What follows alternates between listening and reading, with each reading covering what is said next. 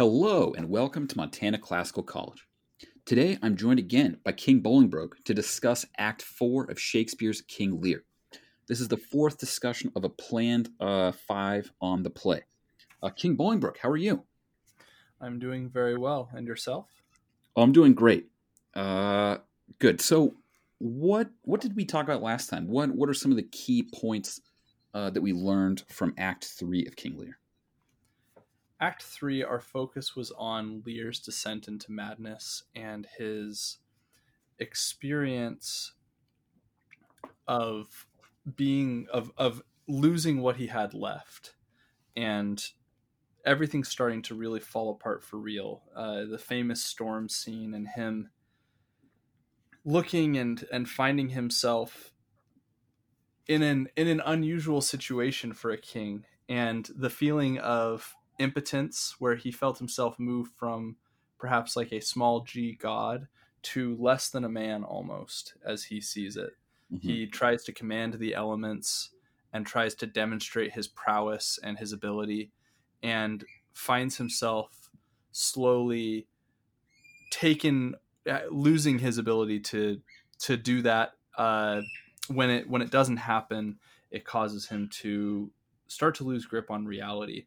And we talked about that process and some resonances that we found between Christianity and the play, which is unusual because it's sort of an anachronistic way to look at it. But that, and then we saw that he maybe had a misunderstanding of human nature, because his basis of the conclusions that he comes to about how he's no longer a god and he's not quite a man are based on a person who is pretending, Edgar in disguise as poor Tom. And all of this sort of made for a discussion about the question of human nature in the play, the role of the gods, what a god is, what nature is, and how this all interacts in Lear's understanding of himself. Right. Right. And maybe something, because I think it will lead into things that we will talk about this time, that maybe part one possible. I agree with everything you said. One additional driver of Lear's madness would be something like his sense that there's no correspondence in this life between what you deserve and what you get. And so maybe if at the outset he's sort of like thinking that maybe he can still move the gods to give him what he thinks that he deserves, but then by the end of the act, sort of starting to wonder if you can deserve things. I mean, just since he switches to, instead of thinking about the lightning as Zeus's justice, so to speak, he starts acting about like what causes lightning. Now, I guess maybe this will rehash the whole thing, so maybe I shouldn't say any more about what we talked about last time. Yeah, I mean that's a great addition, and as you say, we will pick up some further thoughts on that as a theme of the play, and the theme continues in this act we're going to discuss today. Right. Right. So in Act 4, just to summarize it very briefly, in the opening, we see that Edgar, who is Gloucester's son, finds his father in a wretched state. Edgar is, of course, disguised as poor Tom. And Gloucester hopes to kill himself. In Act 4, Scene 2, Goneril says that she thinks her husband is milk-livered. He's a coward. And Albany is displeased by what he takes to be Goneril's horrible evil. In Act 4, Scene 3, Kent looks into Cordelia's reactions to his letter, and he's pleased. In Act 4, Scene 4, Cordelia is in search of Lear and hopes her doctor can heal him. In the fifth scene, Regan, whose husband is dead, makes a bid to marry Edmund, the betraying bastard son of Gloucester. In the next scene, Edgar stages a fake suicide for his father, which seems to cheer Gloucester up, to put it lightly, as a guess. Lear makes he, in a mad way, makes dark arguments against law and justice to close out the scene. And in the final scene, Act 4, Scene 7, Cordelia sort of asks Kent if he would like to take off his disguise, and Kent wishes to remain in disguise. Are there any basic details from the summary that you would want to add? No, I think it's good. Okay, so let's talk about Act 4, Scene 1, when Edgar finds Gloucester. Were there any things that struck you when you were looking at this scene? very early in the scene. So Edgar has some things to say that if there's something from Edgar's first speech, if there's like from his initial speech that you wanted to catch, then why don't we do that first? I have something I want to say that's a little bit further on when Edgar starts interacting with his father. Yeah. Yeah. So at first, Edgar thinks that his position in life is so wretched that things cannot possibly get worse. So, in that way, he expects or hopes that he's going to have an upturn in fortune, that you're almost on a kind of wheel. You're at the low point now, but you won't stay on the low point forever. Fortune is kind in that respect, or at least at this moment, he interprets fortune in a hopeful or kindly way. Um, but then it seems like it's the sight of Gloucester that makes him say, "My father, poorly led, world, world, O world, but that thy strange mutations make us hate thee. Life would not yield to age." And so it seems like it's the sight of Gloucester that suddenly makes Edgar think it could actually get a lot worse. And as he says, quote, if you can say this is the worst, then it isn't. Because if you can say that something is the worst, it would mean that A, you're alive, and B, you can speak. And as we know from this play, you can lose access to some of your, senses through great violence, as Gloucester can't see. So you could also lose the capacity to speak. So the fact that you can speak and can move, you have some things going for you. It could get a lot worse. Yeah, that's right. And Lear later on picks up on this and says to Gloucester's like, I can't. Lear says, "Look at this," and he says, "I can't look at this. I don't have any eyes." And Lear says, "Well, you can see without eyes. You just have to look with your other senses. You can see with your mind and with these other things." And that I think supports sort of what you're saying. As long as you can say it's the worst, it means that you have not been deprived of everything. Mm-hmm. Even his father can say it's the worst, and as Lear puts it, like you can still kind of see, right? You still have your mental capacity to think through these things, and so you can see my point even if you can't visually see what I'm talking about. Right. Right. Right. So then I guess we could think about the source of Gloucester's despair. He sort of describes himself as the god's plaything, which would mean that through his understanding based on his suffering, the gods are not just, or at least they won't intervene or be provident in this life to assure that the just get what they deserve. In a way, they're just powerful beings with competing capricious wills. And so Gloucester asks his attendant, this very loyal older man, to leave to get Edgar some clothes, presumably because Gloucester wants to commit suicide. And it doesn't seem like that guy would probably let him do that. He cares about Gloucester too much. Whereas a beggar might assist Gloucester for the right price. And so it almost seems like Gloucester started to adopt maybe a darker view of the world. Well, obviously he has, in more than one way, but maybe he thinks that the very act of begging. So the older man says that, this guy's a madman and he's a beggar. But he's like, well, no, if he's begging, he at least has a small modicum of reason. He understands his genuine need and is at least doing something about it. So Gloucester may be starting to wonder or despair about the fact that selfishness flourishes in this world. And so at the very least, then he's like, well, maybe I can rely on this other guy's selfishness. So he gives him a little bit of money now and promises more money later if he will take him up to the cliffs of Dover. I think that that's good. It goes along with Lear's insight. Lear essentially comes to a conclusion before Hobbes ever writes his book, something like Hobbes's understanding of human nature. He looks at poor Tom and he says, "Oh, this is the thing itself. It's man stripped of all of his equipment, and this is what man is." Mm-hmm. Well, Gloucester now takes the next step in that from that insight and says, well, if this is all that man is, then all that man wants is the safety that he doesn't naturally have. Mm-hmm. And so we can see this beggar. I understand the beggar and I understand what it is that he needs and I can give it to him. And so, although the gods are not just, and in fact, as he says, they kill us As flies to wanton boys are we to the gods, they kill us for their sport. Again, Mhm. this actually supports his understanding of nature, that everything is selfish. What is more selfish than killing for sport, Mhm. for entertainment? The Mhm. gods are killing for sport, and the beggar will help you kill yourself for money.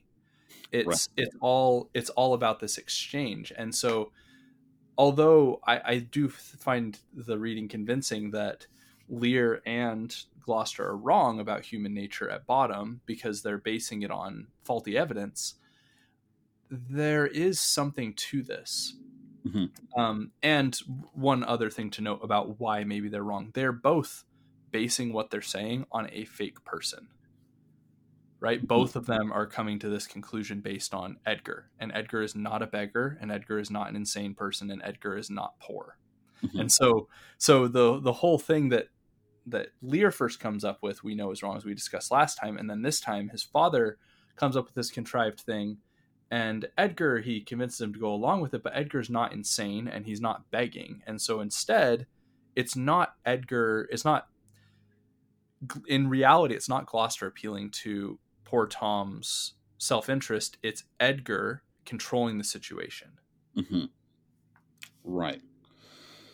Right. Where it seems like he orients Lear and Gloucester into almost like antithetical, or like two positions that don't fit together in a way. I mean, there's something in a way that they fit, but it seems like, well, I guess we'll talk about this more when we see the staged suicide, but it seems as if he pushes Gloucester towards a more pious account of the world, Mm-hmm. and then he pushes Lear towards a less pious account of the world. Yeah, So it's almost like yeah, he sets them on two different tracks almost. that's interesting. And it may be that he's trying to educate them or govern them. I think. Well, I'll make an argument a little later on that Edgar is just a statesman and is practicing his art here. Hmm. But he tries to govern them according to their needs a little bit. And in a second, I'll pick up my first comment that I think points to that. But that's Right. good. I agree. Yeah, no, I think something like that must be right. That's what he's doing. So, should we turn to scene two? Well, I two more comments on this scene real Oh, quick. please. Edgar, when he meets his father, the first thing that he does, so his father is ignoring him and he's able to sort of get by and not really have any problems when his father's not saying anything to him. But when Hmm. his father starts paying attention to him, he puts back on his act, and it's line 60 says, "Poor Tom's a cold." And then, like, immediately he has an aside and he says, "I cannot keep up this act with my father in this state." Right. Essentially, he says, "I cannot daub it further." Hmm. um this reminded me of the Odyssey. This is just an aside I thought was interesting. Hmm. uh you and I have talked about this before. I don't remember if we talked about it on mic or not, but I know that we've discussed it, that uh the only person from whom Odysseus was unable to hide his identity, and this is not because his father was clever, but because Odysseus, there was a weakness he had in the face of his father's presence, was his Hmm. father, was Laertes. He is able to hide from his wife, and he tries to hide from gods, and he hides from his son, and he hides from his friends, he hides from his dog right before it dies. Like, he hides from everyone, but he shows up to his dad and he goes, "Say, what do you know about Odysseus?" And his dad starts weeping and putting dirt on his head in mourning. And Odysseus does not wait a second. And he immediately breaks out of his thing. He's like, "I'm sorry, Dad. I didn't mean anything. It's me. It's Odysseus. I'm back." And it feels like Edgar has a similar natural connection with his father. Hmm. Um, I don't know. If you have a comment on that, you can add something. It was just an aside I thought was interesting. No, that is interesting. But I don't have anything to add to it.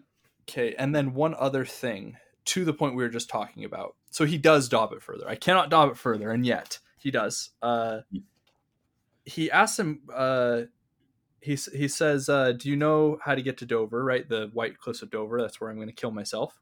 Hmm. And Edgar, as Tom starts rambling. In his rambling, he says a lot of the same things he said to Lear. But last time when we were talking about this, uh, poor Tom never talks about the more direct physical Ten Commandments, murder and stealing. Those Right. are the two, for some reason, that he neglects. And of course, he neglects all the ones about taking the Lord's name in vain and worshiping different gods and stuff. Well, he doesn't pick up the blasphemy ones, Hmm. but he does pick up here stealing and murder. And he talks. So he's trying to be like this example. Like, I've been possessed by all these demons, and they're attacking me.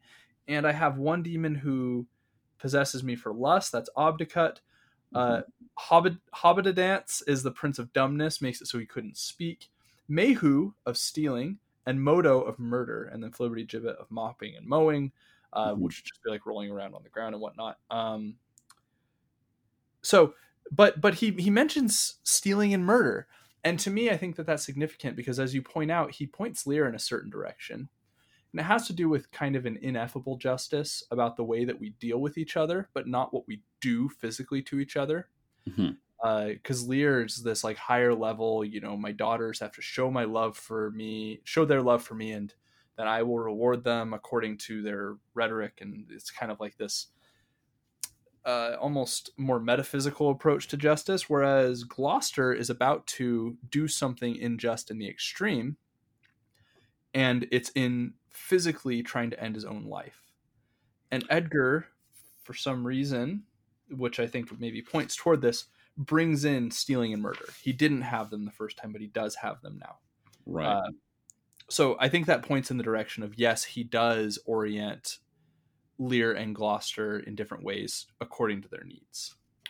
Yeah, that's helpful. So then, I guess we could say that. Well, and we also know that Gloucester has suffered direct physical violence in Mm-hmm. a terrifying way, in a way that Lear hasn't encountered it. And also, I mean, it seems like part of Edgar's conceit. I guess we'll get to this soon. But when Gloucester does have his fake fall, he really tries to emphasize. He, almost puts on a different mask.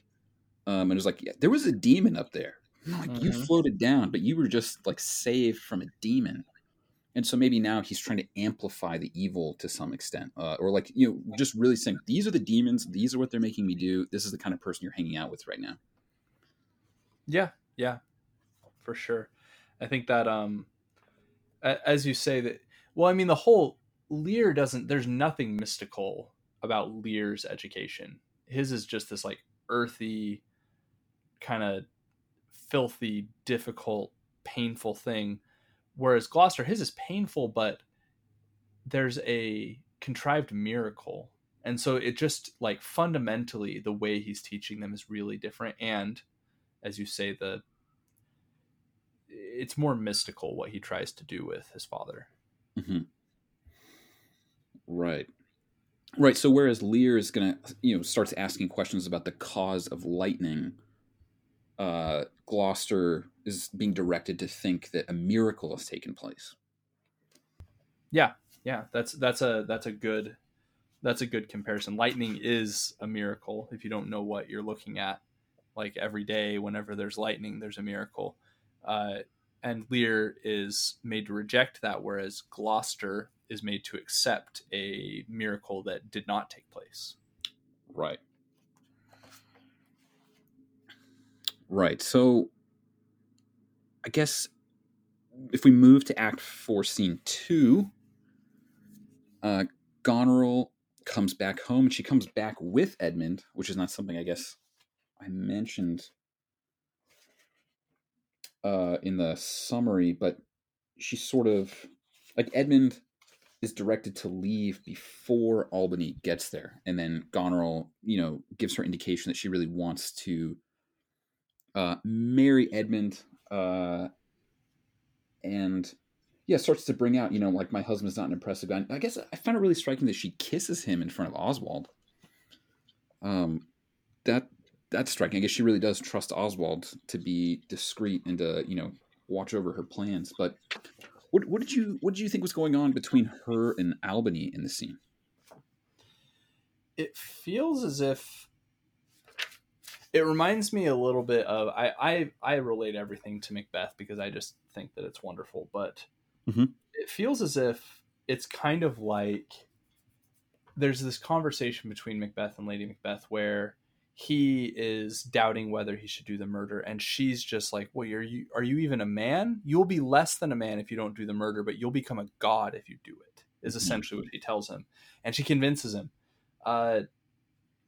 Goneril sort of, it feels like this is the kind of thing she tries to do with Albany, and he just is having none of it. Right. Right? He comes and he's just like, you've been a moral monster.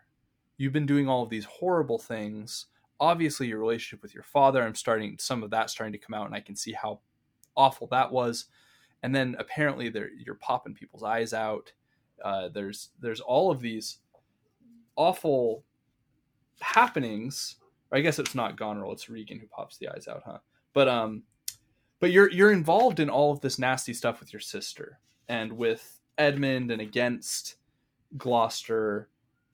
And for him, he just sees her as this horrible monster. But for her, she sees herself as a cunning political actor. Mhm. She tries to make one of these arguments that if somebody tries to say, like, boy, that politician is corrupt, he shouldn't do these bad things, he shouldn't take money from bad sources and shouldn't help bad people.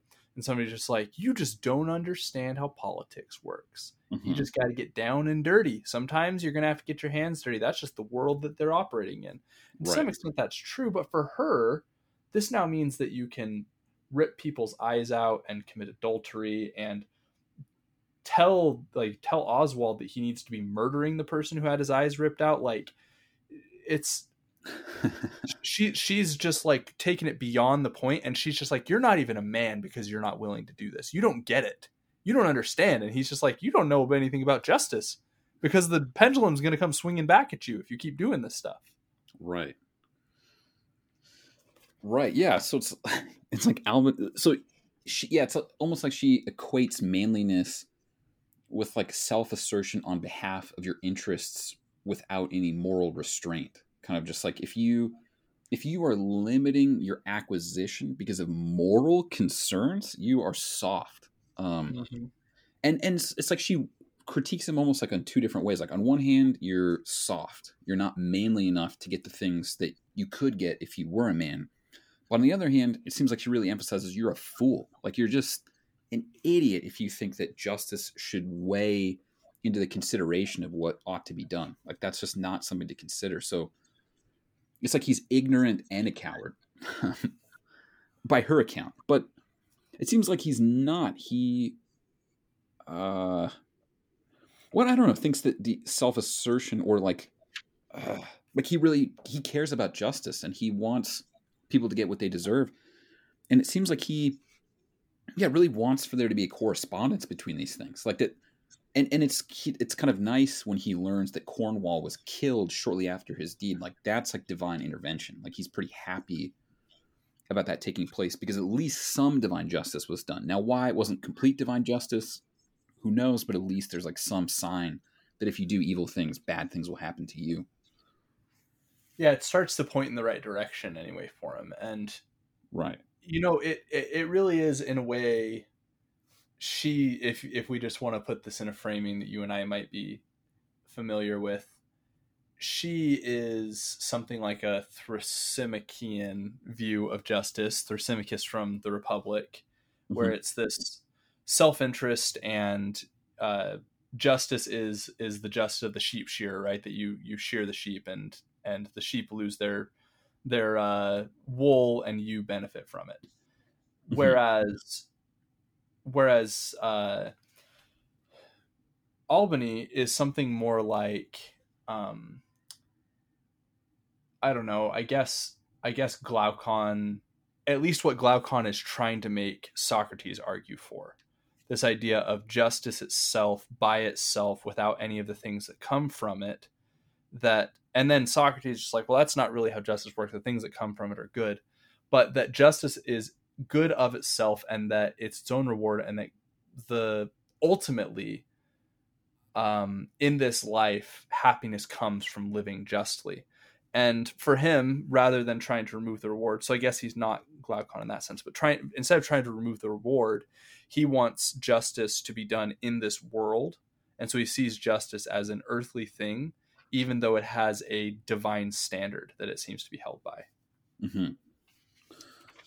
Right. And well, I guess. Oh, well. So Kent sort of like, I guess, maybe brings out the thing that Glaucon wants out of justice to some extent when he later says, when Cordelia says, Kent, is there anybody better than you?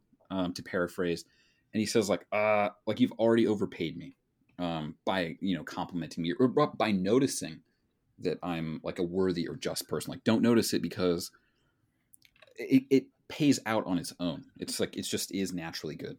That's right. That's right. So who would Albany be more like, I guess? I don't know. But he does it. I mean, I feel like his view is represented in the Republic, maybe just by Socrates along the way. But Uh-huh. I can't think of a character that fits him better. But I think that's good. I think that's right. The idea of justice by itself, virtue for its own sake. Yeah, that Kent does fulfill that later on in the act. Right.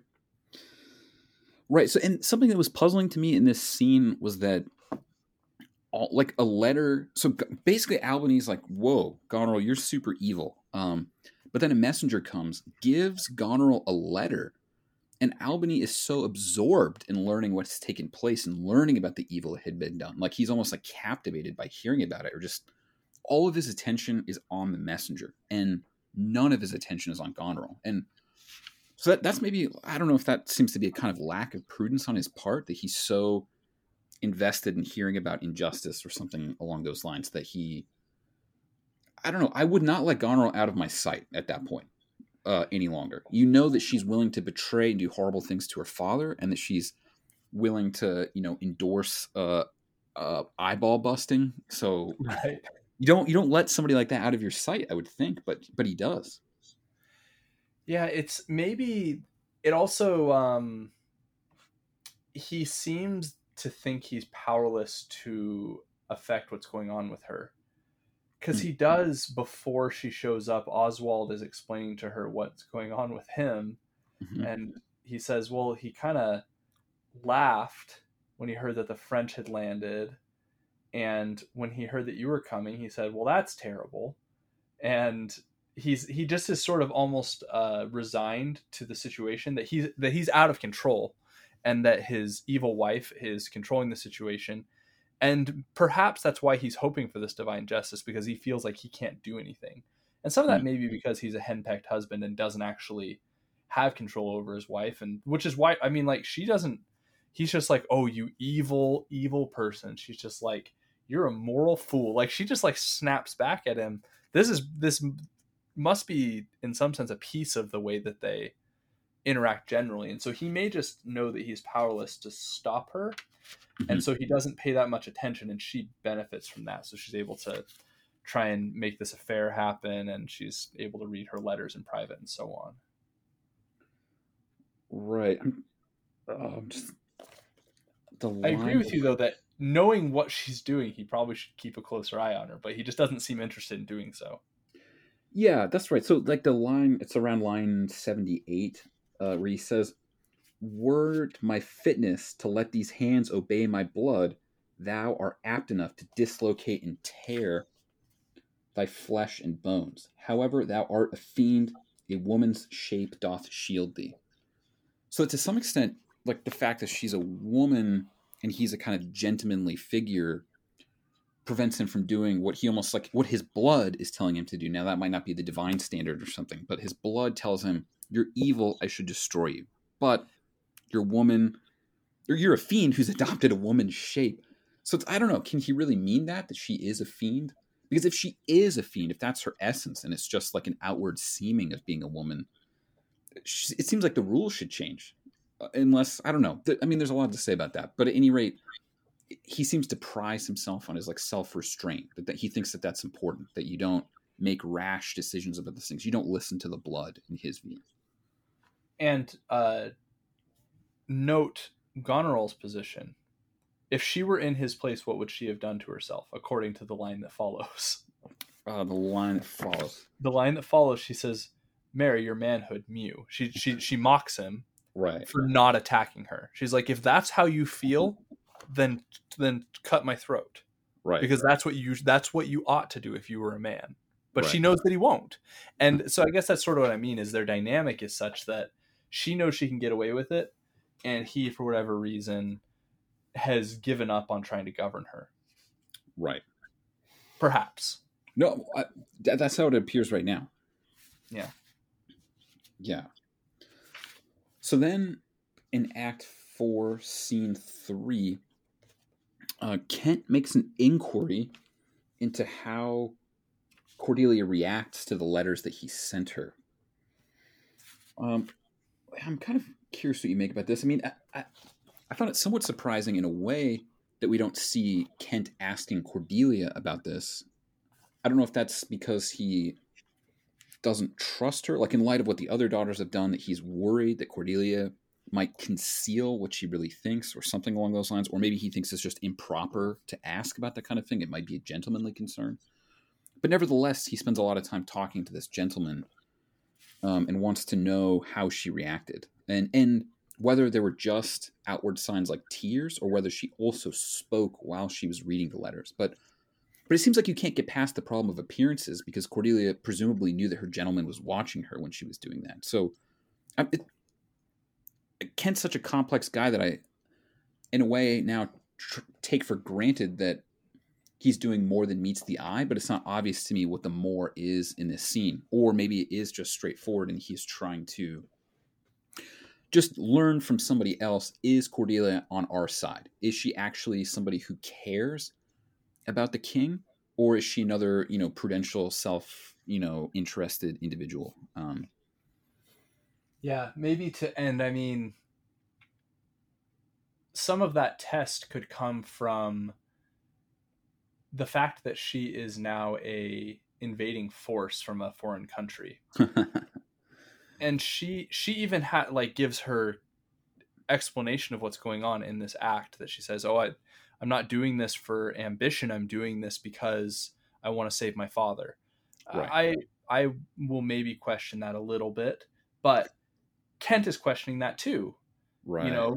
Can we be sure that she's not here to give France more land and to get revenge on her sisters? And so he wants to test and see if she still has the natural affection that he believes she has, because he always thought, in his words, this daughter Cordelia does not love thee least.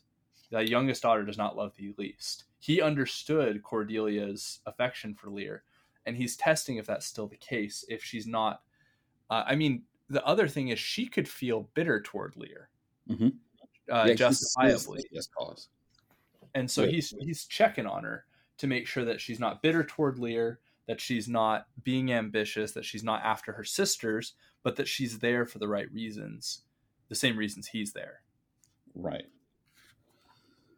Yeah, that seems right. And so then seeing that Cordelia seems as he hoped that she would with respect to virtue, he says around line 38, it is the stars above us govern our conditions. And sort of goes on to say, like, well, I know that's the case because, Cordelia is good and the other daughters are bad. So I don't know. I don't know what it means for stars to govern the conditions, because I don't know if like stars would be the same as gods here, or if this is a kind of providential nature, like the kind that Lear was appealing to at the beginning of Act 3. But we don't have to dwell too much on that. But it makes him hopeful about the cosmos. I have a couple thoughts on it, because this isn't the first time somebody's invoked the stars. If you, well, at least like in Act 1, Scene 2, lines 109 through 140 are, actually 1 through 144, 150. This is where we have first Gloucester saying almost the same thing. Mm-hmm. There's these eclipses, and these eclipses are an explanation for why everything's out of joint. Right. And then Edmund is able to, he gets a soliloquy, and he's just, this is just stupid. When people try and blame their conditions on the stars and the position of the moon and so on. And he says, when I was born under the dragon's tail, and my nativity was under Ursa Major, so that it follows I am rough and lecherous. And he goes on to be like, I always would have been rough and lecherous, even if I was born under a maidenly star. But he makes this point to sort of mock his father and say that the stars are not the basis. And now Kent comes back to say it is in fact the stars. It's this point about like it's an astrological point that he's making, at least on the surface, that the sign that you're born under, the position of the stars and the sun and the moon and the planets, affects you. And I'm not sure totally what to make of it, except to say that I do think that you're right. It's something providential, that it's not the choice of the parents what the children are like, because Cordelia is so incredible when compared to how horrible her sisters are. The only explanation is that there's something else at play, because they're raised by the same father and mother. They were born from the same marriage bed. They were raised in the same kingdom and same setting, given the same opportunities. But Cordelia becomes this virtuous paragon, and her sisters become these monsters. Right. So this isn't decisive or anything this point, but it makes me think, in light of you bringing up Act 1, Scene 2, that so Gloucester, as you rightly say, is interested in the eclipses. Edmund does say that's dumb. But then, like, after Edgar shows up to talk to Edmund continues to talk about the stars in Act 1, Scene 2. And Edgar's reply is, do you busy yourself with that? Right. Why are you wasting your time on that? Right. Like, that somehow that's like, to believe in the stars is almost considered by, I don't want to necessarily call Edmund philosophical, but a kind of conventionalist, like you're saying, like a Thrasymachiean character to some extent, like one who thinks that most of the conventions are concealing power relations or something along those lines, or concealing, like, a way to rationalize getting the advantage over other people, or something like that. That it's almost like the innocent or naive think this, but it seems like Kent ends up being the paragon, so it seems, in his disguise as Caius, as presenting this sort of like, but it seems like the good side of it. Like, well, what would happen if you believe this? What kind of person would you be if you thought that, virtue was its own reward, that the stars, kind of are governing things? I don't know. So it just seems like then it puts Kent on the side of those who believe in this pious, or like who piously believe in a cosmos in which justice will happen. Although Kent thinks that maybe there's a lot up to us to do to make it just, that you can't just wait like Albany does maybe for the gods to do stuff. But Kent's like, I have to do it. Yeah. One other thought on that. Two thoughts. First, Edgar ends up being very strong in that position, that you have to do it yourself. Edgar makes everything that happens in this play happen for himself. If he didn't act, he would be stuck as poor Tom for the rest of his life and would probably have died during the first tempest. But he chose to work to make things happen, and in the end, it causes good for him and for his family.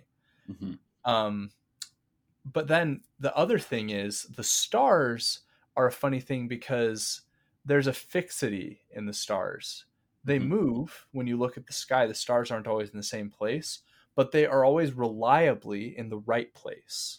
In the right season, on the right day, at the right time. The stars and the sun and the moon and the planets, they're going to be where you expect them to be.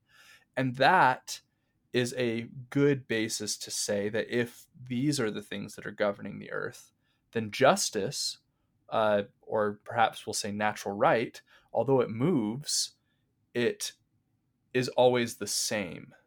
And it's something that is reliable, that is firm and fixed, even though it may appear different in different times and at different places. That's interesting. Yeah. Good. So that was the scene I thought, we had very little to say about, but well, I knew we had a lot to say about it, but right. That's good. Now maybe this scene will be straightforward. Maybe. We'll see. So Act 4, I have something to add already. Well, in Act 4, Scene 4, Cordelia is looking for Lear. She sends 100 soldiers to go find him. And she has a doctor with her, who I think you have things to say about the doctor. Yes. Who plans to use herbal remedies to induce sleep in Lear. So Cordelia somehow wishes for a kind of artificial medicine for Lear's mind. What do you make of this? What's going on with the doctor, or anything else you want to see about the scene? I don't totally know what to make of the doctor in this play. The Mm-hmm. main thought that I have is that there's a doctor is not a really common character in Shakespeare, Mm-hmm. and it's a prominent character in this play and also in Macbeth. And the conversation that is had is really similar with the doctor. Hmm. Uh, in here, Cordelia, she calls in the doctor. She says, "What can you do? Can you help him?" And he says, "Yeah, I can.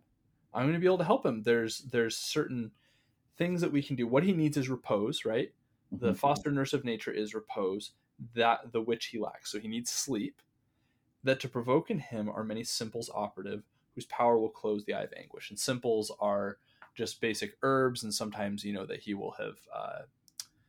he'll have made into concentrations, right? That he'll have boiled down and is using them as medicines. Mm-hmm. So his answer is, "Yes, I can." She says, "He's lost his mind. Can anybody cure him?" And he Mm-hmm. goes, "Yep, I can." Whereas in Macbeth, Macbeth is talking to the doctor. He says how he's talking to the doctor about Lady Macbeth. So in Lear, we have Cordelia talking to the doctor about King Lear, her father. In Macbeth, we have the doctor, or rather Macbeth, talking to the doctor about Lady Macbeth, his wife. And Mm-hmm. he says, "Doctor, how does your patient?" The doctor says, "Not so sick, my lord, as she is troubled with thick coming fancies that keep her from rest." So Lady Macbeth has the same problem as Lear. She's lost her mind, and it prevents her from getting enough sleep. In this case, it's making her have these eye open, physical walking around fits of sleepwalking every night, and it makes it so she's not resting enough. Mm-hmm. And Macbeth says something similar to Cordelia again. He says, "Cure her of that. Canst thou not minister to the mind diseased? Pluck from the memory a rooted sorrow, raise out the written troubles of the brain, and with some sweet oblivious antidote, cleanse the stuffed bosom of that perilous stuff which weighs upon the heart." Now, he asked for the sun, the moon, and the stars. He asked for something a little bit more than Cordelia does. She says, "Hey, can you help him so he's not crazy?" Macbeth is like, "Can you reach into her brain and pull out the hard memories that are keeping her from sleeping?" Mm-hmm. The doctor could have, I assume, could have answered like the doctor does to Cordelia. He could have said, "Well, what I can do is I can give her, morphine or whatever and help her go to sleep." But what he says is, therein the patient must minister to himself. So the Mm-hmm. doctor can do nothing in Macbeth. It's the patient who has to do it. Whereas in Lear, the doctor's like, "Heck yeah, I can help him. Just bring him in here. I'll give him the medicine. He'll go to sleep and he'll feel better." And that's what happens. Mm-hmm. And I don't know what to make of it except that this is my one thought I can share, and you can make of it what you want. In Macbeth, the doctor represents physic. He calls the doctor, he says, "Throw physic to the dogs, all none of it." And what that is a representation of in the play is that he is rejecting materialism. He's Mm-hmm. already rejected spiritualism, in particular Christianity, and in rejecting it, he sells his soul to the devil in a fairly direct way. And so his choice is accept that he's damned or find another way out. And so he tries to find another way out. He says, "Okay, materialism, maybe we can be healed through medicine. Maybe we can fix our own bodies because everything is physical." But that fails him. And so he throws physic to the dog and he embraces nihilism. Whereas in this play, the physical is able to heal the mental. And so Mm-hmm. materialism, in some sense, is true. I don't know. I'm not exactly sure what to make of it. That's as far as I've been able to get on it. Interesting. There's an interesting difference. Right. So it is a question to me, yeah, how much Lear is healed in a way. Yeah. Um, but that's interesting. No, I mean, those scenes must be Shakespeare must want us to compare them, and probably along the lines that you're suggesting. Um, Maybe one other thing to say about this, very straightforward scene is that um, Cordelia says at line 11, "He that helps him take all my outward worth." Mm. Almost like saying, so if you, doctor, can heal him, I will give you all of my money, so to speak, which I Yeah. don't know if that corresponds to all the money of France or just whatever portion Cordelia is allowed to have. But it seems to me that's an exaggeration. And it seemed in Act 1, Scene 1 that Cordelia wouldn't permit herself to exaggerate. Because Lear was basically saying, exaggerate how much you love me, please, because it's really important right now. Although it's like, it is a question how much Lear thinks it's exaggeration or not, because it seems like in Act 4, Scene 6, maybe he kind of bought into the exaggerations as potentially true. So that'll be something maybe to talk about later. But, and I don't know, I don't want to really fault her. It's not as if like a human being should really never use exaggerations. It just seemed like Cordelia, more than, most characters that you see, I don't know, across literature. I mean, that's too broad of a statement, but she basically says like, yeah, I love you as much as I'm supposed to. No more, no less. And here she's, yeah, I'll give you everything. So I don't know if it makes sense really to attack Cordelia for exaggerating now. The only reason I mention it at all is just because it seemed like she made a big deal out of not wanting to exaggerate at all in Act 1, Scene 1. Yeah, 2 points on that. First, if she's exaggerating now because it's the right thing to do in the moment, it means that she's learned a lesson and her education has been good for her. Mm-hmm. She's come to understand the power of rhetoric. In this case, her speech could make this doctor do more than he might have done otherwise if she promises him more. Mm-hmm. Second, on that same point, her promising the doctor material wealth in exchange for him healing Lear goes along with the view of human nature that Gloucester was pointing toward with trying to pay the peasant. And it seems as if at least understanding that, even if it's not a full account of reality, understanding that money makes the world go round and that you can grease the wheels if you have cash. This could be that it could show that she has a more realistic view of life and that she's able to get more from the doctor than Macbeth could, because Macbeth is just like, hey, can you perform an exorcism on my wife? And the doctor's like, no. What are you talking about? Whereas Cordelia says, I'll give you all of the money in my purse if you can heal my father. And he says, yeah, he just needs rest. I can help him get rest. And so there's the material element. And then there's the one other thing that I think should be brought in. She quotes Jesus indirectly at line 26 and 27. She tells the messenger, she responds to the messenger, and she says, "Oh dear Father, it is thy business that I go about." Jesus is about his Father's business, is what he always says, and that line it makes that point. And so the unity between her and her Father is apparently that the same unity between God the Father and Jesus Christ to some extent. And what does that cash out to? I don't totally know, but it's again, so I think it's an exaggeration, but it's a pious exaggeration in this case. And the other exaggeration was in favor of getting her father help. So take it for what it's worth. Right. Yeah, that hopefully I'll remember this later, but I think the point about her, well, the quoting Jesus thing, I think there might be something to make of this later, but I think it's a good observation, and one to talk about soon. And then there's the one thing we haven't mentioned yet. She's not there for ambition. She's there for love, dear love of her aged father's right. That's what she's there for. Right, and that could be true. That she might really mean that. It seems quite possible, but it is also the case that it is weird when you mix personal and political things like this, or private and political things, as they in a way have to be mixed in monarchical or aristocratic politics like this. But because, like, okay, so yeah, I just want to get revenge for my dad, but in order to do that, I'm going to have to kill hundreds or thousands of Englishmen. And once they're dead and are less able to defend their territory, what are we going to do? Like, now that we've like killed the Regan and Goneril, or given them the punishment they deserve, it's like time to go back home.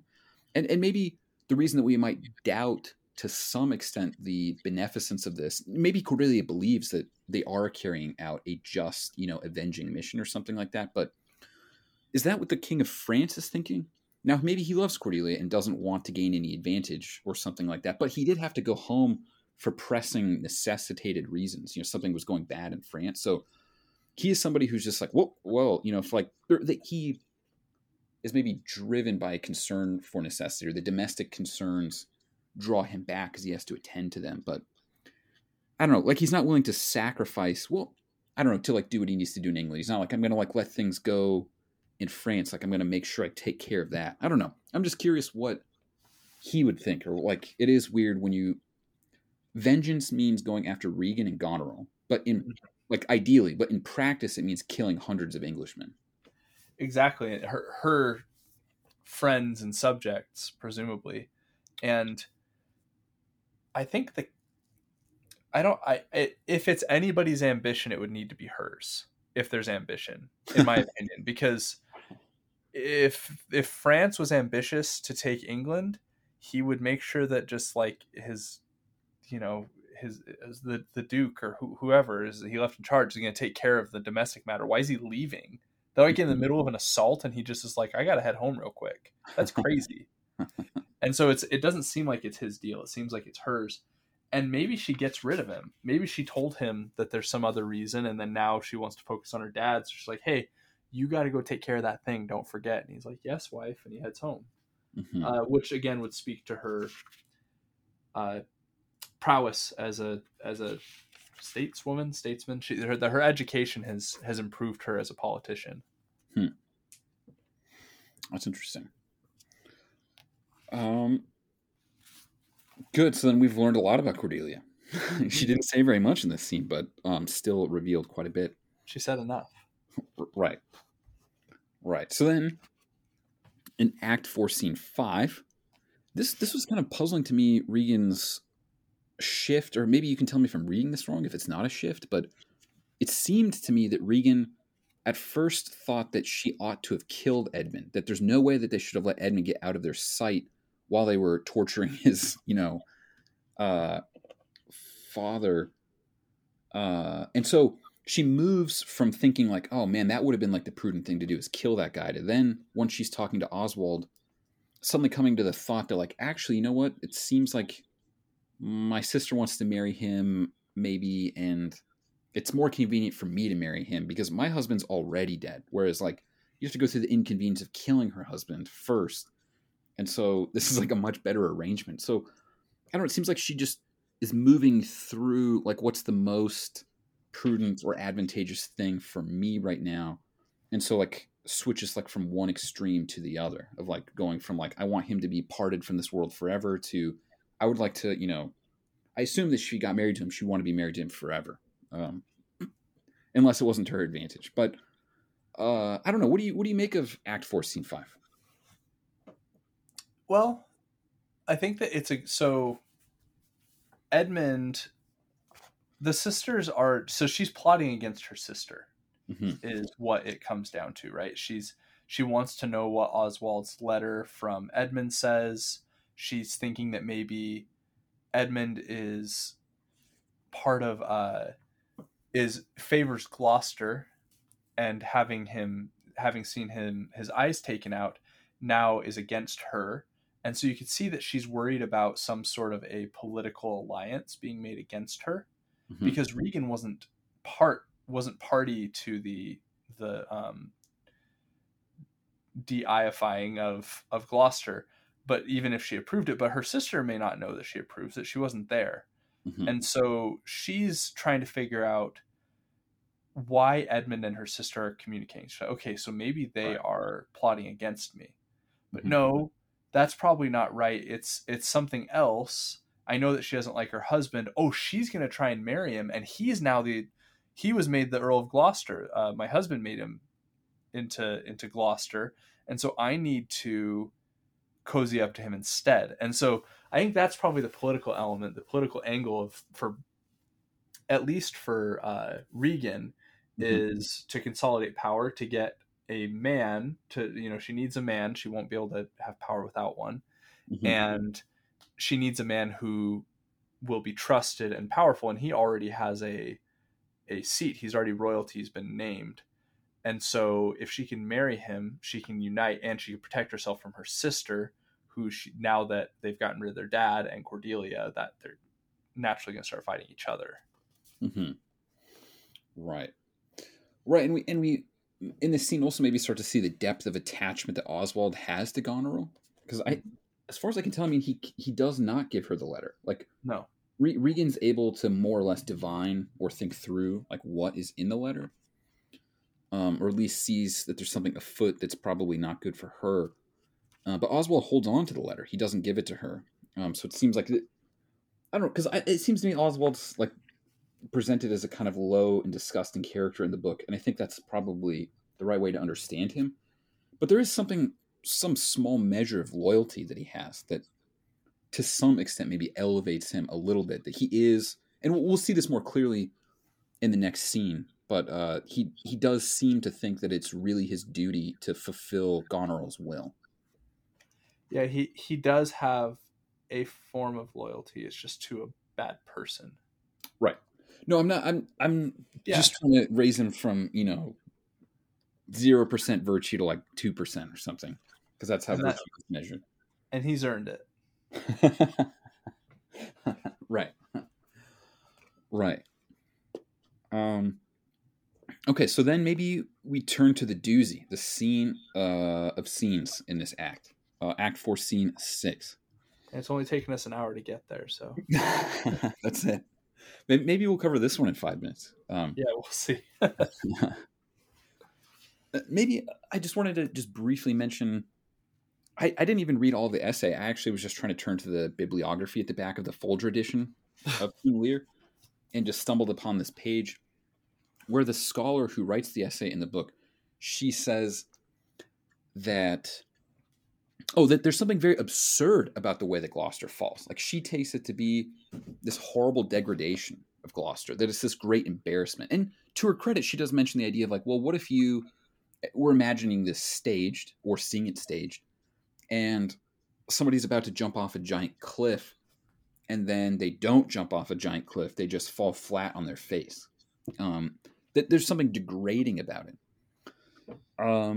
And just absurd. And I do see, and you've said this before, Bolingbroke, that this play is extremely difficult to stage.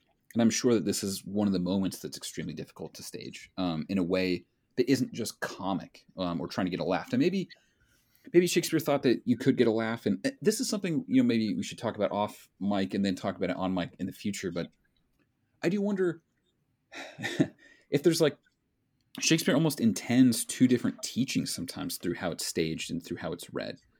Because it just seems like they're like that you almost like understand the characters as more self-possessed and as more logical, because you don't hear the sounds of the stage. Like, just watching like the Ian McKellen version, of King Lear, and just like hearing how loud the heath is in that version, that you can barely hear the characters talking to one another, that it sort of like elevates the madness. Whereas like as I just read the play, I'm almost inclined to try to say Lear's actually not that mad. He's not that crazy. But you see it in the context of the storm and the shouting, and then all of a sudden the fool's songs are much more manic and things like that. That, Right. I don't know. Like, are we supposed to see it as like more logos centric as we read it, and then a little bit messier in a way that you can't control sometimes when people are laughing, or some things can't help but be funny if you had to stage it, but in your mind you could imagine it in a more serious way that would just be impossible to stage. I don't know. That's a matter you've probably thought more about. It's we don't really have to go into it, but it was just something that struck me as I've been reading / watching the play this time.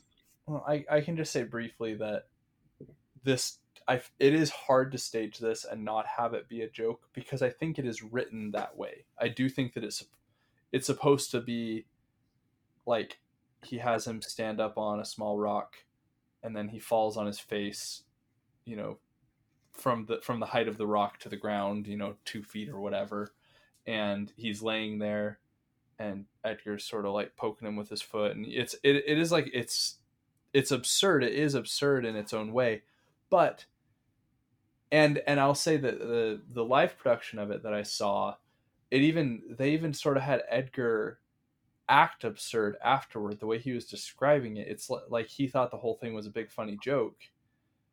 I don't think that's the right read at all, but I do think that Shakespeare, for us, we can read it, and I feel like it's kind of heart-wrenching to read this scene, honestly, because it's this man and he's trying to kill himself and his son is with him. He doesn't know his son's with him, and his son is trying to contrive a means by which he can save his father's life and his dignity, which is easier because his dad is blind.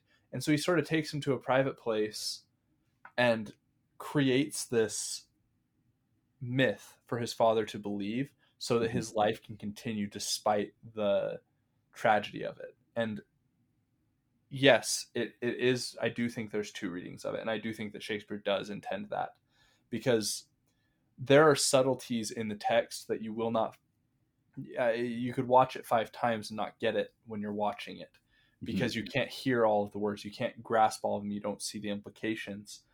And I think that he wanted to be read as well as staged. I believe there's a quote from him to that point as well, or at least I know there's one from Marlowe. I think there was one from Shakespeare as well. Mm-hmm. Is it in Francis Bacon's essays? Sorry, no. Right. So, yeah. So it seems to me like if you're reading it, if you listen or just read the words that they say, it seems much less comic than it would be if you had staged it. So that is to say, Edgar announces his own intention, which is to try to cure his father's despair. And we also see that, I don't know, that Gloucester seems to improve. Like he seems to affirm life in a way. At first he's disappointed that he didn't die, but then starts to grow in gratitude as Edgar really emphasizes that, you were with a demon up there, but like you floated down. And so maybe a different way to read it too is to say, so one of two ways you could go maybe in just the thinking about reading it is to say, either Gloucester believes that he jumped off the cliff and was saved through a miracle, through divine intervention, saved from a demon and saved from suicide. So it's possible that he believes that story that's been invented by Edgar and really believes it in his heart. Alternatively, he does notice or pick up on the fact that Edgar's speaking differently. He can't keep up the daub, so to speak. Like he is no longer speaking like a crazy person. And so maybe Gloucester picks up on that. And also the fact that they didn't go up the hill. Gloucester's like, I thought we would have gone up the hill by now. Like he starts to notice that there's something kind of off about things. And so it's like hard to provide a full, I don't know if there's enough evidence to make this claim, but I do wonder if maybe he started to wonder, is this Edgar or is this at least a friendly person? And the fact that they would do this for me, that they care about me enough to do this, is a sign that the world is good. It is worth living in. There are benevolent forces. It's not all despair and evil. Yeah, I think that's right. And either account of it works. Gloucester's not dumb, and Edgar doesn't treat him like he's dumb. He does what he can. I think that maybe he figures out his plan as he goes along. Because if he had thought it through more, he might have brought him up a hill. And he might have been more like Tom. But I think he's sort of like, my dad is trying to kill himself, and I have to figure out what to do about this. Right. And so I'm in charge. How am I going to fix this? And this seems to be his first very self-conscious creative act of statesmanship, where he's going to create a myth and try to govern by it. And he is successful either because his father learns that someone cared enough about him to rescue him, perhaps his son, maybe he knows it's his son, or because he's able to give him a divine founding for the rest of his life, that he can now have this belief that the gods love him and the gods care about him and are just, despite the fact that a demon tried to kill him. Right. Right. So, and everything that he says, he stops talking about himself as a plaything of the gods. And later, I'm trying to find the line. He even prays later in this scene, and it's Edgar 44. At any rate, like Edgar seems to say, like, yeah, that's like that's the thing that you should be doing. That was like the proper way to understand it. Well, no, not that one. Oh, That seems like a yeah, bad yeah. That's when he prayer. No, you're right. That is a prayer. there's a Uh, prayer there too. but not one where he renounces the You're world. right. You're right. Sorry, I caught the prayer before I saw where it was.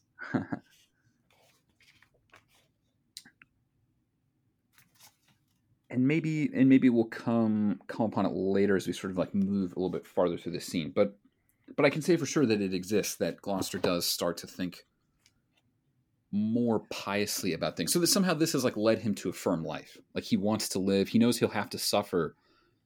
But Edgar's deed has given Gloucester kind of spiritual or pious fortitude that allows him to bear difficulties in a way that he was unable to before. And he has pretty severe difficulties. This is not. He has He's his not eyes having a ripped out. normal. Yeah, he's not having a normal day. Act 4, Scene 6, line 241. You ever gentle gods, take my breath from me. Let not my worship spirit tempt me again to die before you please. And then Edgar says, well, pray you, Father. Right. Yeah, so Calling him father colloquially, like you're an old man who I'm helping, not father, but also calling him father. right, it's like his mask is like slipping off more and more of whoever he is now. But I think I agree with what you're saying.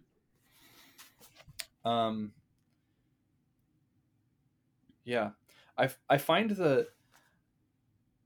it so that this is, in a way, this is Edgar's big moment. This is him really attempting something, and it reminds me a lot of The Tempest. Mm-hmm. There have been comparisons between Lear and Prospero, and they say, oh well, Lear is what Prospero would be if things went bad, right? He's sort of loses his kingdom because he's focused on the wrong things and he messes up, and then he goes and he gets educated, but he learns the wrong lesson and then he ends up dying anyway. Whereas Mm-hmm. Prospero loses his kingdom because he's focused on the wrong things, goes to the island, gets educated, and is able to regain his kingdom and uh, educate everyone else and fix all of the problems that were left behind when he was kicked out of his kingdom. Mm-hmm. I think that Edgar is a better parallel to Prospero than Lear is, because Edgar even attempts magic in the way that Prospero does. Mm-hmm. And in my opinion, Prospero's art, his magic, it's supposed to be a metaphor for some sort of thing about the liberal arts, this ability to learn things from books and how they can influence your mind and your ability specifically as a statesman. Whereas here, it just shows what the art of statesmanship looks like and how it sometimes rivals magic, and in a way is also kind of acting.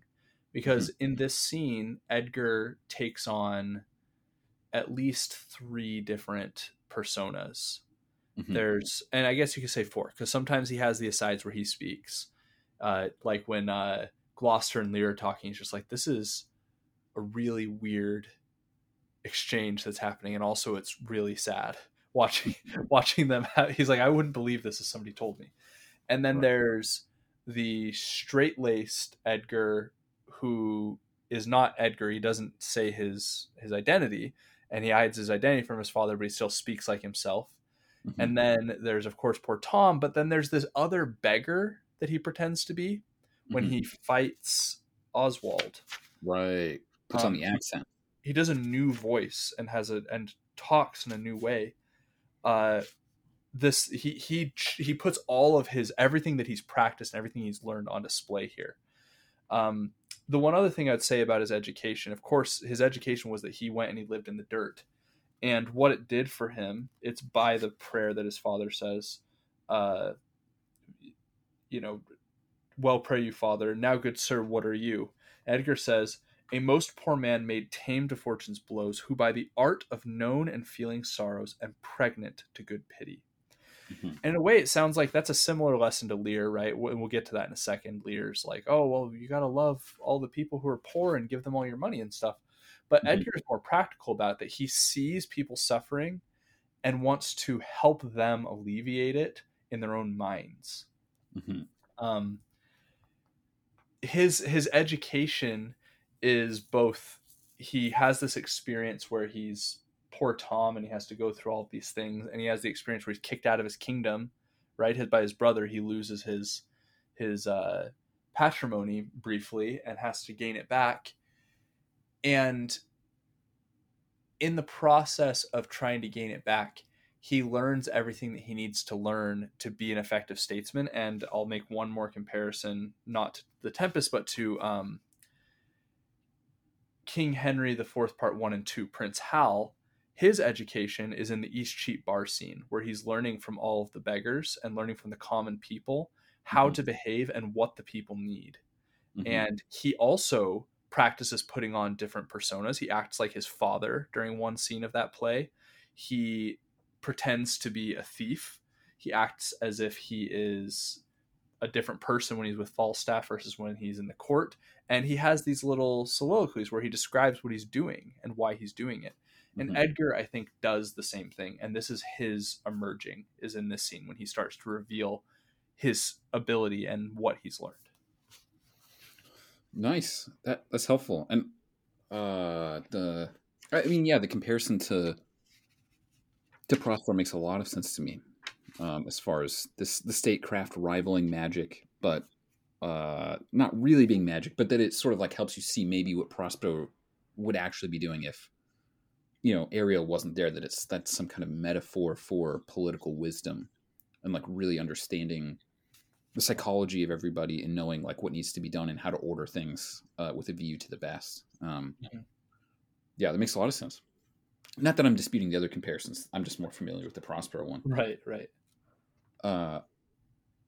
Okay, so should we turn away from Gloucester to Lear now? Yes.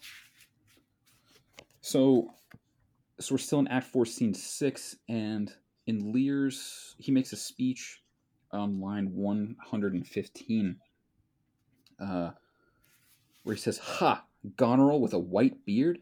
They flattered me like a dog, and told me I had the white hairs in my beard ere the black ones were there. To say aye and no to everything that I said aye and no to was no good divinity. When the rain came to wet me once, and the wind to make me chatter, when the thunder could not peace at my bidding, there I found 'em, there I smelt 'em out. Go to. They are not men o' their words. They told me I was everything. 'Tis a lie. I am not ague-proof."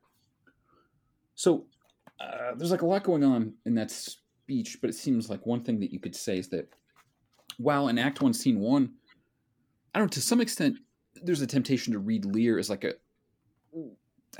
knowing for sure that he is asking them to flatter him and that he knows it's flattery and that he isn't as good as they say that he is. But here it seems like he's almost kind of admitting, yeah, they flattered me and I thought that I was everything. Like I really did think that I was more than I was and believe that I was that way. I find that this was bad for him. Yeah, go ahead. It feels like this is his.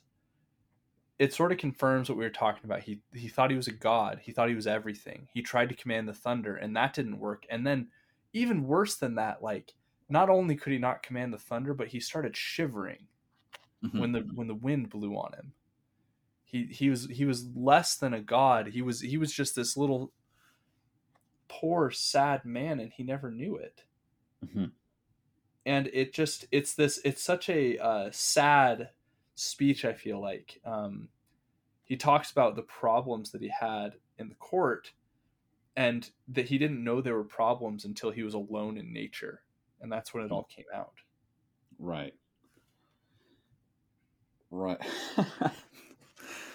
This whatever. I'll make this comparison, and we can cut it out if it makes sense to cut it out. But it's almost just like thinking about like being in Afghanistan for 20 years, like the U.S. military, and then like, well, it's time to leave. Not quite mission accomplished, but it's time to go home. And then just like the Taliban takes it over in like 72 hours, and like we strand like lots of weapons and people there for a little while. Well, the weapons are still there.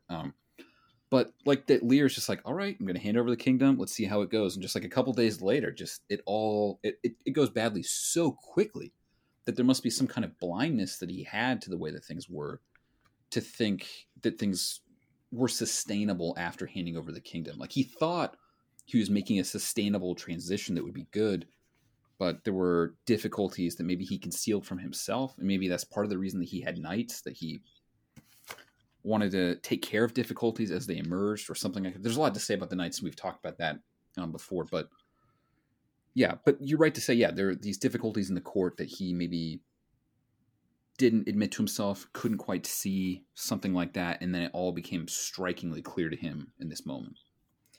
Yeah, I think that's right. I think the comparison to Afghanistan is good, because it is just this.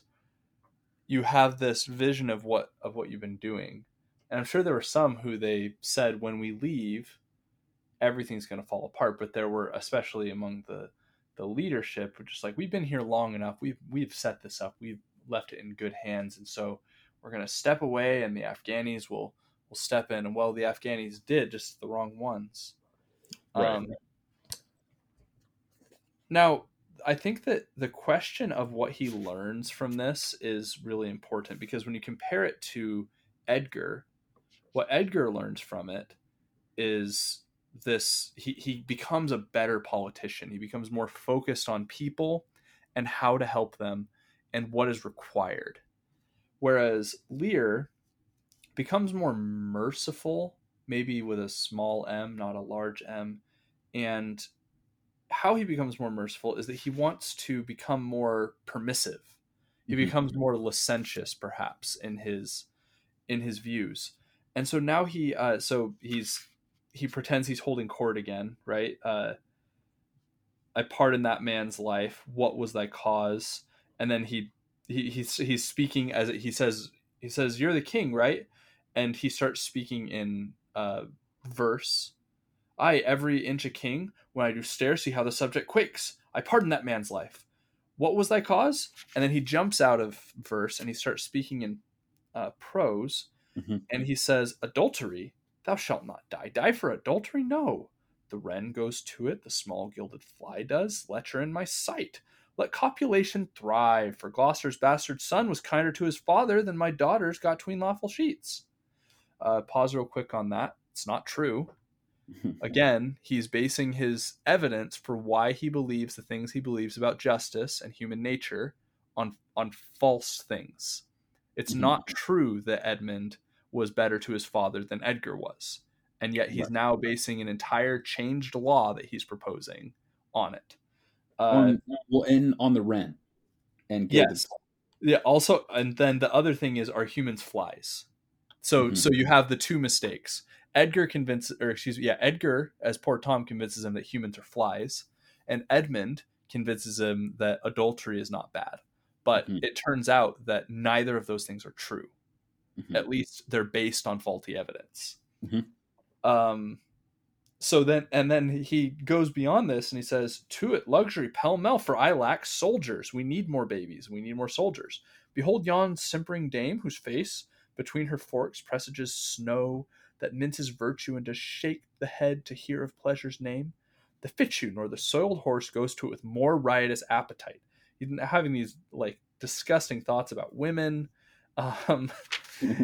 And all of this is just it shows I think that somehow Lear, when his will was broken, when his heart was broken, he didn't come back better for it, whereas Edgar did. And his old age could be part of that. The fact that he actually went insane could be part of that, but I don't know why. But I think to me, I read this and I'm not impressed with his view of nature. I think it's an embarrassing reading of what nature is and how it should inform law. Well, I mean, I sort of agree with you. I don't know that it's embarrassing, or maybe that goes too far. I mean, maybe you're right.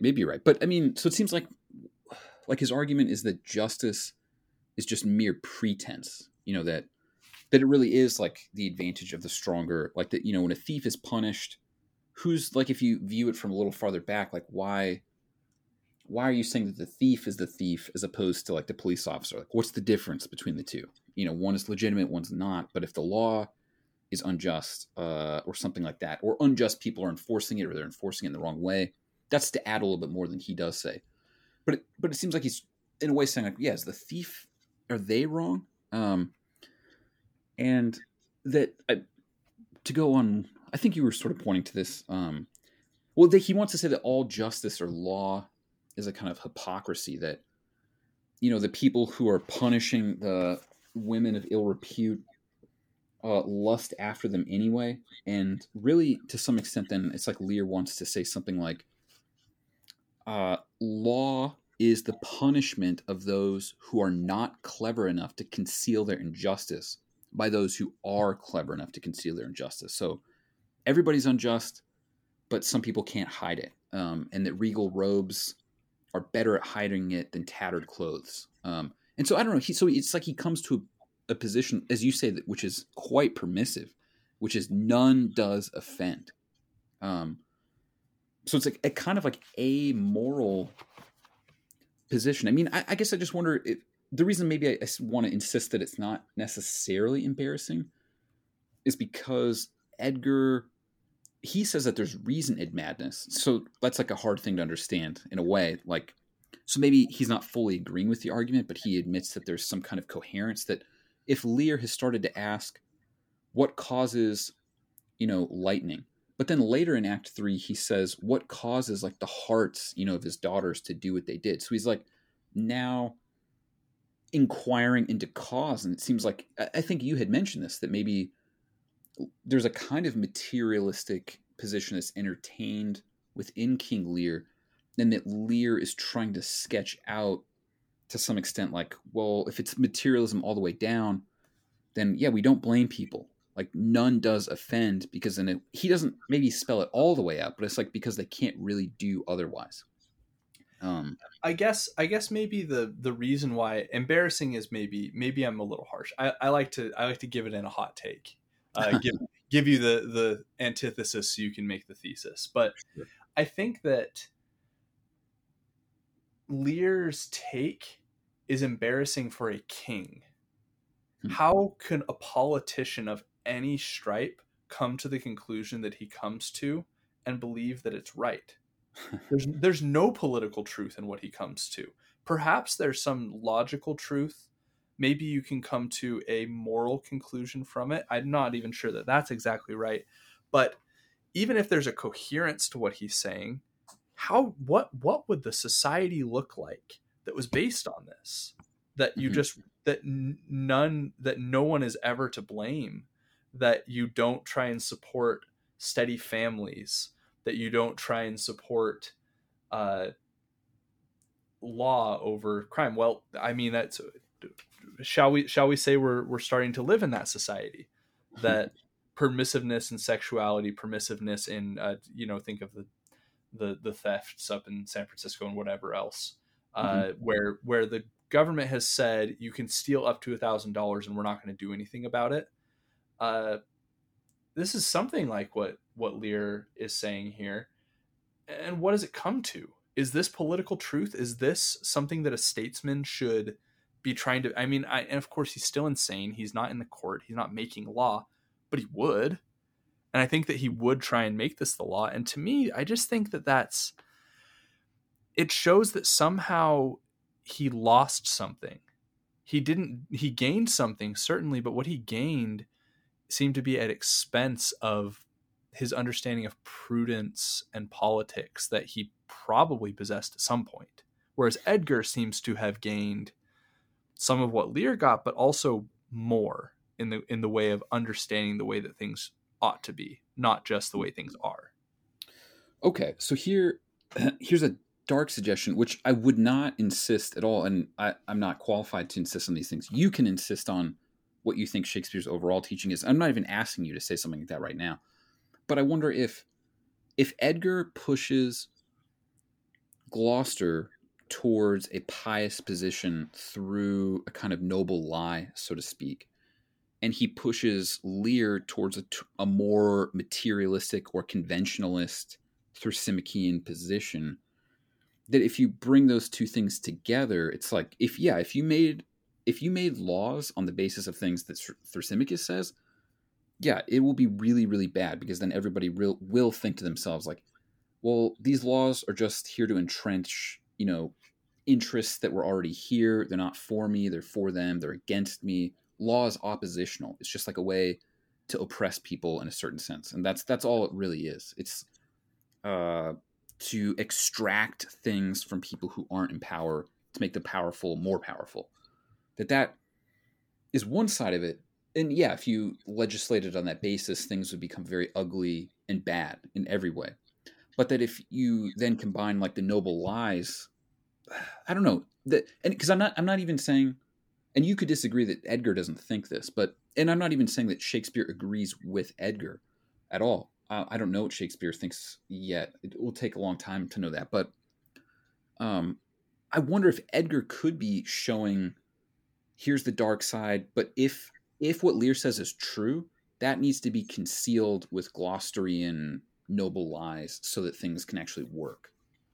And as a politician or as a statesman, somehow you need to know the dark side of this, but precisely because you're aware of the dark side, you want to more or less not let anybody know about it to the extent that that's possible, and say these other things. Again, I don't. This is not something I'm insisting on. This is No, almost something that's coming to light in view of our conversation. Starting to think through, like, if he's offering these two alternative educations that I've kind of rambled about a little bit too long. no. I think that's very good. And I would just my one caveat that I would add, from my understanding as I've been reading Shakespeare, and the view that I've emerged with about Shakespeare with regard to the moral question or the religious question, is that I think that Shakespeare believes in the moral universe, and he believes that there is justice, and he believes in Christianity, but that he believes that the popular, perhaps you could call it Platonic Christian view of justice, is not the politically advantageous or even probably true one, and that it's more complicated than that. That there is an abyss that hides beneath human nature, and we have to come to grips with it if we're going to figure out how to overcome it. It's Mm-hmm. not to say that that abyss is the fundamental truth, but that it is there, and we have to acknowledge it. Otherwise, we're not going to understand what we're doing. Mm-hmm. And I think that that's what we're seeing here, is that Shakespeare, as a student of human nature and a teacher of human nature, he's showing us the full variety and how far things can go. Mm-hmm. And the materialist side, the ugly side, the side that Lear sort of shows and exposes in his new view of justice, is something that needs to be reckoned with, even if it's not a sound basis for government, and even if it's not the fundamental truth. It is still something that's true and something we have to come to grips with. So that would be how I would characterize it. But that is to say, I agree with you, but that the picture is a little bit broader than that. Mm-hmm. Yeah, and it seems right to say that throughout the plays, I mean, Shakespeare like brings to light a remarkable variety of positions, like on things from different Mm-hmm. characters, and Mm-hmm. really wants to think through all the alternatives. Makes a lot of them very convincing too. Right, right. Well, so yeah, I mean, do you? I feel like in some ways this is a good place to stop, like with such overarching thoughts. But are there are there any things that you think we really still should attend to, either in this scene or in the next one? I think that that's an okay place to stop. I think that there are some things we might want to pick up in the conclusion, but we've talked Mm-hmm. about the doctor, we've talked about Kent, you've talked about Kent saying that virtue is its own reward, and that's one of the main things in that final scene. But we'll pick up a little bit more on Cordelia and Lear's relationship next time, I think, because Right. there's more on them, and so maybe we'll pick up some of the details on that next time. But I think this is a good place to stop. Yeah. Yeah, that seems right. Okay. Well, this has been another wonderful conversation. I learned a lot. It's always a pleasure to think out loud with you about these things. Agreed. So Bolingbroke and Brian Wilson are out.